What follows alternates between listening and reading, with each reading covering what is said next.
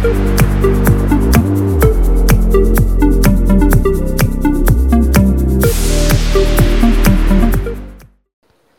this week's In-Ear Insights, let's talk about humans and machines, specifically how corporate culture enables or disables artificial intelligence. We've talked in the past about how machines are taking tasks away, either freeing up more time for people to do higher value work, or in less progressive companies, resulting in the loss of physical bodies and seats because you need fewer people to do the remaining tasks. But a big part of the adoption of AI and how it's implemented is dictated by that culture. Is your company's culture a progressive one where you're trying to uplift and up-level your people, or is it a regressive one where we're just going to try and empty as many seats as possible and pay as little a pair of employees as little as possible? So, Katie, when you think about corporate culture and AI, what are the things that come to mind for you? The first thing that comes to mind for me is insecurity. And so I say that because I feel like if there's insecurity about here's the value that we provide, here's, the whole, will AI take my job? And we've talked about some of the psychology of that. I feel like if any of that exists within the culture as a whole, it's going to be really difficult to introduce artificial intelligence or any kind of automation, quite honestly, into the culture, because having seen it firsthand, people will cling so tightly to the work that they do and make it as complicated as possible to make sure that they don't lose that job. And so they won't share how they do it. They won't share what they do. They will just sort of leave it in this black box and be like, okay, but I'm the only one who knows how to do this thing. And I think if that exists in the culture, especially from the top down, then it's going to be really difficult. So that's what I think of when I think of, the corporate culture and AI. There needs to be an openness. There needs to be a curiosity. There needs to be a willingness to experiment and try things and fail. And if you don't have those elements, then I think, introducing AI or really anything else is going to be difficult. What do you think, Chris? It's interesting because I hear something very pointed in your comments there, that ultimately it's about sort of the emotions of your workplace, right? Is it a fear-based workplace, or is it an optimistic-based workplace where people are excited to come to work, people are eager to learn more, people are enthused? They, Monday morning isn't treated like some kind of crime. A Monday morning is something that people actually look forward to. It's within reason. Obviously, everybody likes to not have the alarm clock go off every now and again. But we've worked in places, and even the last agency we worked at had this interesting transition from one to the other as management changed and ownership changed and the culture changed with it, going from a more optimistic to a less optimistic workplace. So I think the key thing to think about there, and this is especially true for leadership, is what is sort of the emotional tone of your workplace on average. Like, everybody has bad days and stuff like that. I'm not saying that you'll always be sunny and happy, but on balance, do your people actually enjoy the work they do? And do they do a good job of it? And how are you fostering that? And even more important, I guess, from a leadership perspective, is what is your vision for your workplace in terms of how it makes people feel? Not just the goals, right? Goals are easy. Make $1 million in revenue, do this, do that. But what is the experience like for your team members on the way to that goal? Because we've all been in those car trips where it's fun and you're just singing along to your 90s Spotify playlist and you're there before you know it. And then there's those car trips where it's you're like, are we there yet? Are we there yet? This is so boring. Are we there yet? And those are two really good contrasts of the kinds of emotional environment somebody can work in. And AI is just a tool. Right? It's like spreadsheets. Spreadsheets work whether your workplace is happy or not, but obviously they provide more benefit when people actually want to do the work. It's interesting, and I think you're absolutely right, Chris. It is about emotion, and so let's say I came to you and I said, we're going to introduce waffle irons, for lack of a better thing. We're going to choose waffle irons into our job. Your initial reaction to that should be my sort of temperature reading of the kind of culture that we've created, as the person who's introducing it. So, in my head, I'm like, oh my God, if I tell Chris we're introducing waffle irons, he's going to be so excited. But if in reality, I say, hey, Chris, we're going to introduce waffle irons, and your initial reaction is, great, one more thing for me to do, that's a mismatch in terms of the culture. But that also tells me that you, as a team member, you're not enthusiastic about this. You're not seeing this as an opportunity. You're seeing this as a burden. And then, if I dig deeper, I'm like, well, what's the problem with waffle irons? Like, I don't know how to use waffle irons. Why do we even need them? There's that layer of fear and insecurity. And, substitute waffle iron for AI, and you start to see who on your team can be an advocate and ambassador and help other people understand, like, this is a good thing. This is a cool, like, new experiment. Could save us a lot of time so that we can do the deeper work of building relationships and doing those insights, versus the people who are like, oh, great, one more thing that I have to try to fit into my already overbooked schedule for the day. And I think that those are the kinds of cues that you can be looking for in your culture.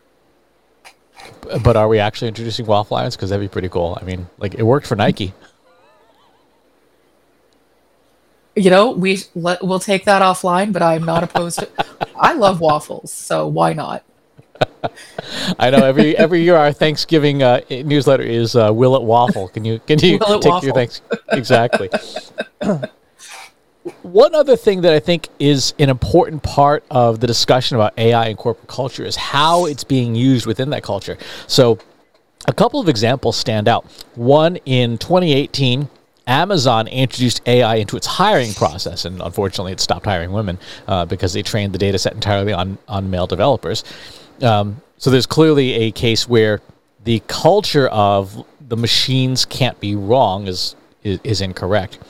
But then there's also the other aspect, which is using AI to analyze your corporate culture with a healthy dose of caution. But it can be done if your workplace is one in which something like that would be effective. So, for example, every McDonald's in the world transmits its data essentially back to the national organization. So you have every time the drive-in monitor is blinking red saying this car has been in line for 6 minutes 30 seconds, where are the fries? That data gets recorded. Now, up until the last 10 years, that data never really got analyzed because there's just so much of it. But now it's possible with machine learning tools to actually analyze it and look, say, franchise 1172 is consistently behind, and it's most behind on Tuesdays, and we think this is the reason why.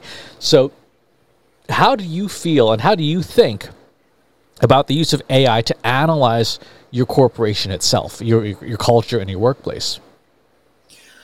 I think that it's completely appropriate, within reason. And so the first, I sort of say within reason because you as the company need to be transparent with your employees about the data that's being collected and what will be analyzed. So really start with the privacy.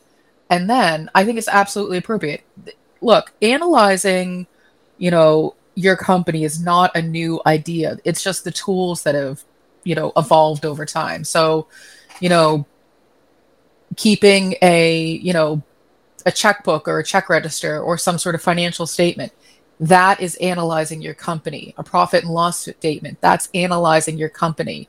Employee retention, that's analyzing your company. Whether you do that manually or you introduce AI is really sort of, I see them like it doesn't really matter how you do it as long as you do it. So I think that one of the things that AI can do now much easier than trying to do it manually is try to look for tone and sentiment. So for example, Chris, if we were going to analyze the culture at Trust Insights, what we would probably do is, do some scraping of conversations in our Slack channels, internally, just to sort of see, like, Is Katie always cranky and frustrated? Well, the answer is yes, but that's her permanent state.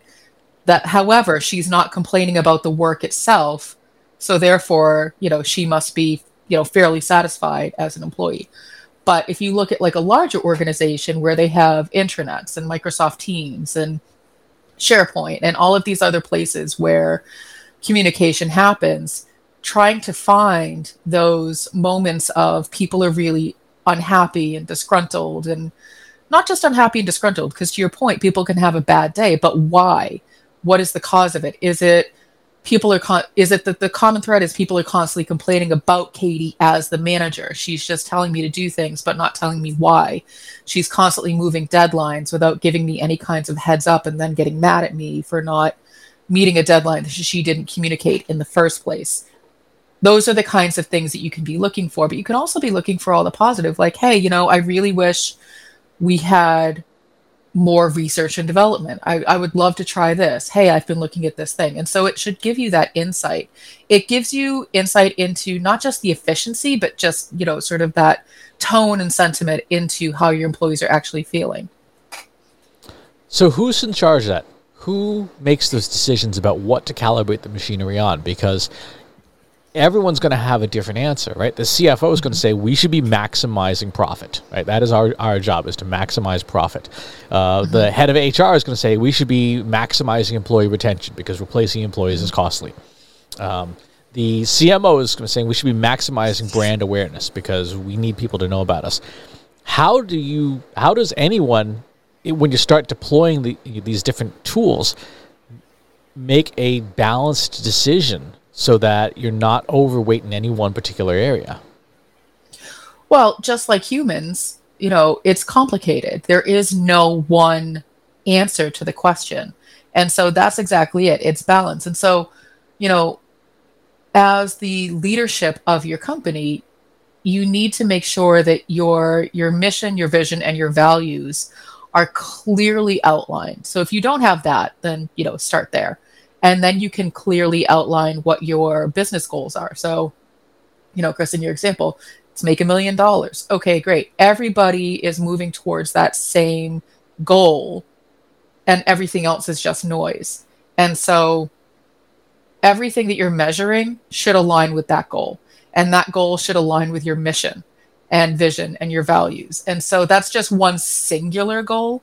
But when you start to break it apart it's not just, okay, we need to bring in revenue. It's we need to keep employees long-term who have institutional knowledge, who can build those customer relationships, who can keep people on board and upsell in order to make that $1 million. We need to have good quality products, which means we have to have happy QA and engineering teams with good product managers who understand what the thing is supposed to do. And so you start to break it down team by team. It's those user stories all over again of how does this personally affect me as an employee? What do I bring to the table to get to the goal? So I, as the CMO, I, as the, head engineer, I, as the QA person, I, as, pick a role, and you focus it back on that one singular goal of the company, which is to make $1 million, because everyone is going to play a different role. And so therefore, there is no one single answer of, we just need to look at the final output of $1 million. Did we make it or not? If we didn't, the culture is crap. That's not true. It's it's complicated, but AI can help you get to those answers faster because it's complicated. Do you feel, though, that that's more, I guess, likely to see a balanced use in privately held companies? Because I think about Wall Street, for example. The singular mission of like 99% of publicly held companies is maximize earnings numbers for this quarter. Like, we need to hit our numbers this quarter by hook or by crook. Fire as many people as you need to make the number. And that has obviously created a lot of myopia for publicly held corporations. They have a tendency to do really stupid things because they have such short-term goals. For example, R&D is typically badly sacrificed at a lot of companies because there's no quarterly return for it. And if you start using artificial intelligence to accelerate that process, I think you run the risk of having making bad decisions faster. It would be the easiest way. Whereas a privately held company that doesn't report to the street or to anybody except its private shareholders might be easier to align them on that. Like, for example, we're a privately held company. You and I are the primary shareholders. So we can say, yeah, you know what, we're okay with not maximizing our profit margins. We're okay with like a 20% profit margin rather than an 82% profit margin because we have these much longer term goals and we're willing to sacrifice short term rewards for much bigger, longer term rewards. When you think about the use of artificial intelligence, it optimizes for whatever objectives you give it. But the culture in those companies is very, very short term. And so I feel like people would use it naturally to maximize those short-term goals and ignore or damage everything else in the process. So that's the point. The point of this conversation is emerging. And so you're absolutely, like, you answered the question. So in a privately held versus a publicly held, the use cases are going to be very different, and the amount of control that you have over it is also going to be very different. And so, when we think about AI in corporate culture, there's good reasons to use it. There's not so great reasons to use it. And I think, unfortunately, and this is completely anecdotal, I don't have like solid proof that this is what's happening, but this is more speculation, is in those publicly held companies, it's less about culture and employee happiness, and it's more about efficiency and making more money. And for some people, that's completely fine. They just want to show up, do the job, move on.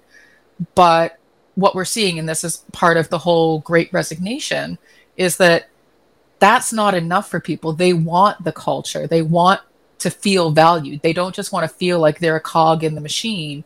And introducing artificial intelligence does have the risk of making you feel that way, because artificial intelligence it does repetitive tasks, and it can take those repetitive tasks away from you, which could be great. But if you don't have, sort of that alternate career path of what else can I do, that it can be very jarring to be like, oh my God, I just AI'd my way out of a job. So what do I do now? And so I think in those publicly held companies where every single dollar matters, there is going to be less of an emphasis on the culture, completely.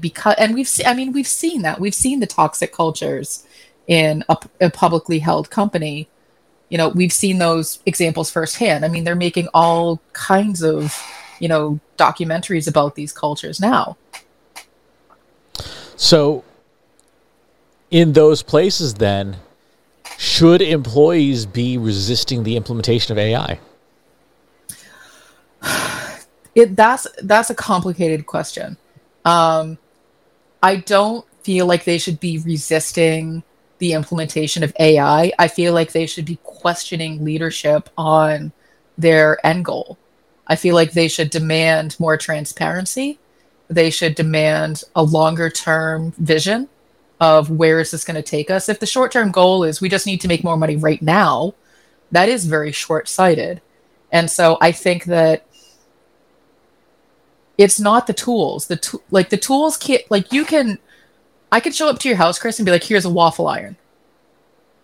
And you could be like, okay, great. It's just the tool. Until you do something with it, until you implement it, like, the waffle iron's not the enemy. AI is not the enemy in this situation. It's not the villain. It's not the bad guy. It's the people who are making the decisions around how it's going to be used, what it's going to be used for, what the end goal is of using the tool. And so those are the conversations you need to be having. It's not the tool's fault that it took your job. It's the person who made the decision to program the tool in such a way to take your job. So in that case, when you have a corporation where the culture is very much just go out and make us a bunch of money, for people who want to change a culture, it sounds like their best option is just to find a different place to work, because the leadership and the objectives they are optimizing for will naturally find its way into the code, because machine learning learns from the data you give it. And if all the data you give it, like Amazon found in 2018, if all the data you give it goes one way, the machine's going to come up with models that also go the same way. It reinforces what's already there. So in companies where you have a toxic or negative culture, all the data that the machines will learn from will be that, and it will say, let's do more of that because that's the objective. It will never have the opportunity to bring in new data from outside saying maybe there's a better way to optimize and still achieve those numbers. So it sounds to me, again, given what we know about machine learning and the state of it today, that AI and machine learning would actually make even more permanent the existing culture that your company has, because it's reinforcing the data that's already being given. So whatever the culture is of a company, AI will make more of that. And I think that that's exactly it. And so that is definitely the cautionary tale. However, the other side of it is, if that's the culture that you've created and that's the culture that AI will learn, you as the company will have a really hard time finding and retaining that human talent. And so all you'll have left is AI. And that may not be enough for you to meet your goals. And so that's when you have to come to those, hard self-reflective decisions of, did we do this wrong? Why can't we keep people? And, you can't escape bad culture. You can't, just AI your way out of having a toxic culture, because that's what the AI will pick up. And so you as a company will then be putting yourself at risk, because you will have nobody to run to execute the tools to meet the goals. That's actually a very interesting challenge then, if you think about it, because if, let's say, the company's doing badly, the board votes, okay, the current CEO and all of management, they're a bunch of idiots, we're not making our numbers, everybody get out, sure. Which happens a fair amount of the time. And they restaff it, they bring in a whole bunch of new folks, but the machinery that is still in place and the data that's still in place is naturally going to guide even the new management, when you come to objective optimization, to the same things that were wrong from the previous management. So in this case, AI is sort of like institutional knowledge codified into systems that make permanent that bad culture until you have enough data to start overriding it. So it sounds like one of the cautionary tales would be, if you are changing out management, you also may want to just flush your data and say, okay, let's put all of these machine learning systems on pause, because we don't want it to learn from our past mistakes. And I don't know that people think about that when they implement these things. I don't think they do. I think you're absolutely right, Chris. And I think that, back to that, will AI take my job?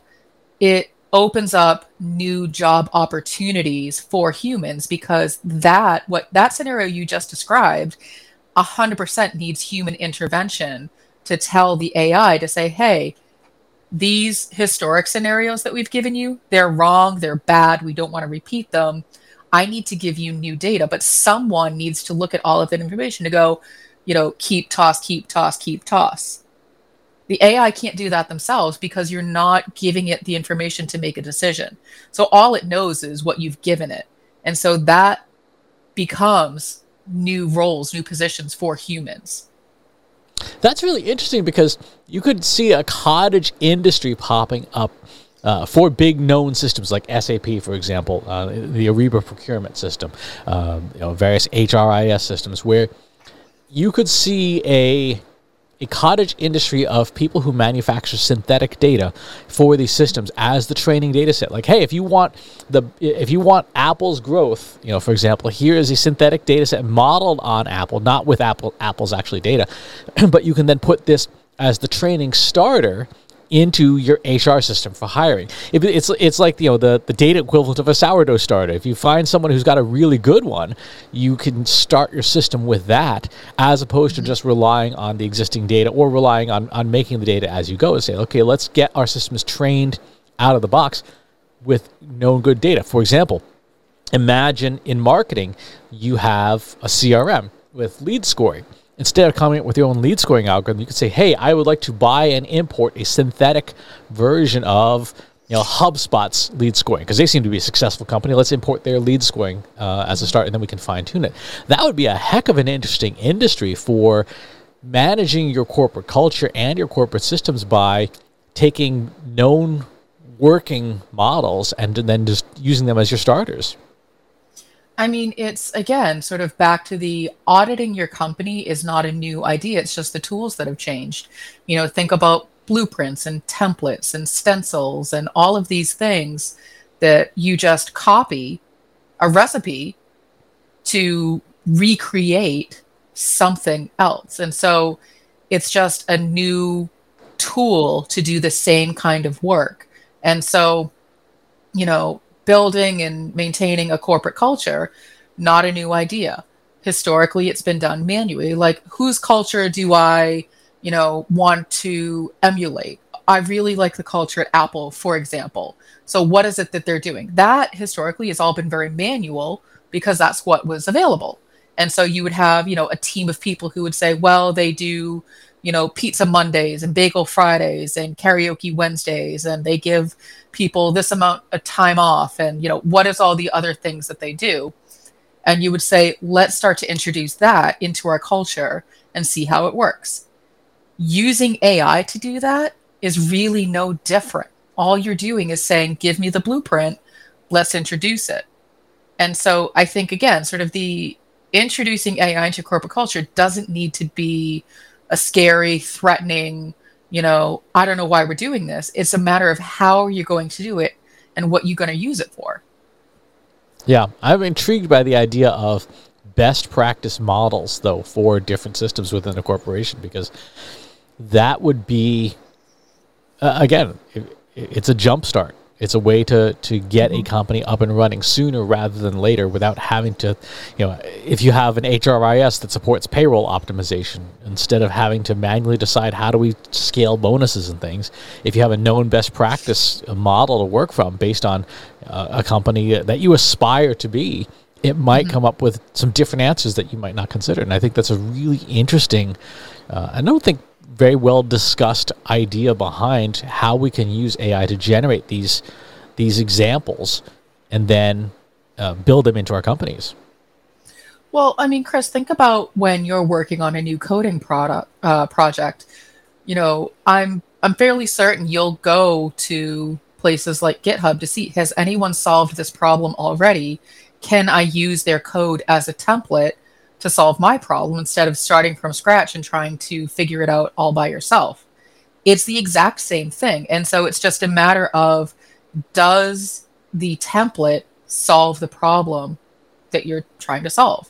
And so that's where you start, is what is the problem I'm trying to solve? And then can I find examples of where this has been successful and introduce them into my company? It's so funny you mentioned that, because I read all these things about hiring for, various types of engineering and stuff in AI and data science. And there's all these developer interviews and coder interviews where people ask coders to solve problems. And at no point does anybody in that entire process acknowledge, no, what you do, the first step in the real world is you go to Stack Overflow, find an existing version, just copy and paste that into your code, and you're done with the problem. That's reality. And these developer interviews are interviewing for, in a lot of cases, situations that are not reality. And so you might actually end up making the wrong hire because you've hired somebody who will attempt to reinvent the wheel rather than go for the simplest solution possible, which is find some existing code, adapt it to your needs, and build it. And I think when we're talking about the implementation of AI within a company, I think that's a very real risk as well. If the hiring process for how you bring AI in has to be as rigorous as the hiring process for bringing humans in. And if it's not, I think you've got an uphill battle. And that goes back to, the whole conversation about corporate culture. It's what is the problem you're trying to solve and how does AI solve it? And so, you may be saying, well, at a very small scale, AI is going to help us with our reporting, our mountain of reporting that we have to do. Okay, great. That's a very specific use case. And so, that one is easier to implement because it's very, you have very clear boundaries around it. You know exactly what it's supposed to do. The output is very clear. when you start to broaden the scope of why you think you want to introduce AI, that's where it gets more complicated. And that's where, surprise, surprise, you need to spend more time up front with those business requirements of why are we doing it? Who needs to be involved? What is the process? What are the outcomes? How do we know if it was successful?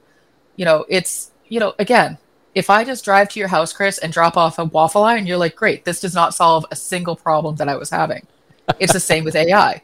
You can just, spend a lot of money to buy quote unquote AI, which is really you're buying a piece of software. But if you don't know how you're going to use it, then you've just wasted a lot of money. Yep.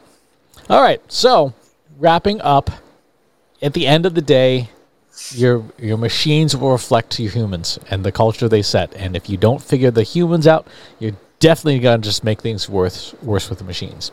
If you've got some stories to share of your own about the implementation of AI and how it was received in your corporate culture, pop on over to our free Slack group. Go to trustinsights.ai/analytics for marketers, where you and over 2,300 other marketers are asking and answering each other's questions every single day. And wherever it is that you watch or listen to the show, if there's a channel you'd rather have it on, go to trustinsights.ai/TI podcast, where you can find this show on most other networks. Thanks for tuning in. We'll talk to you soon. Take care.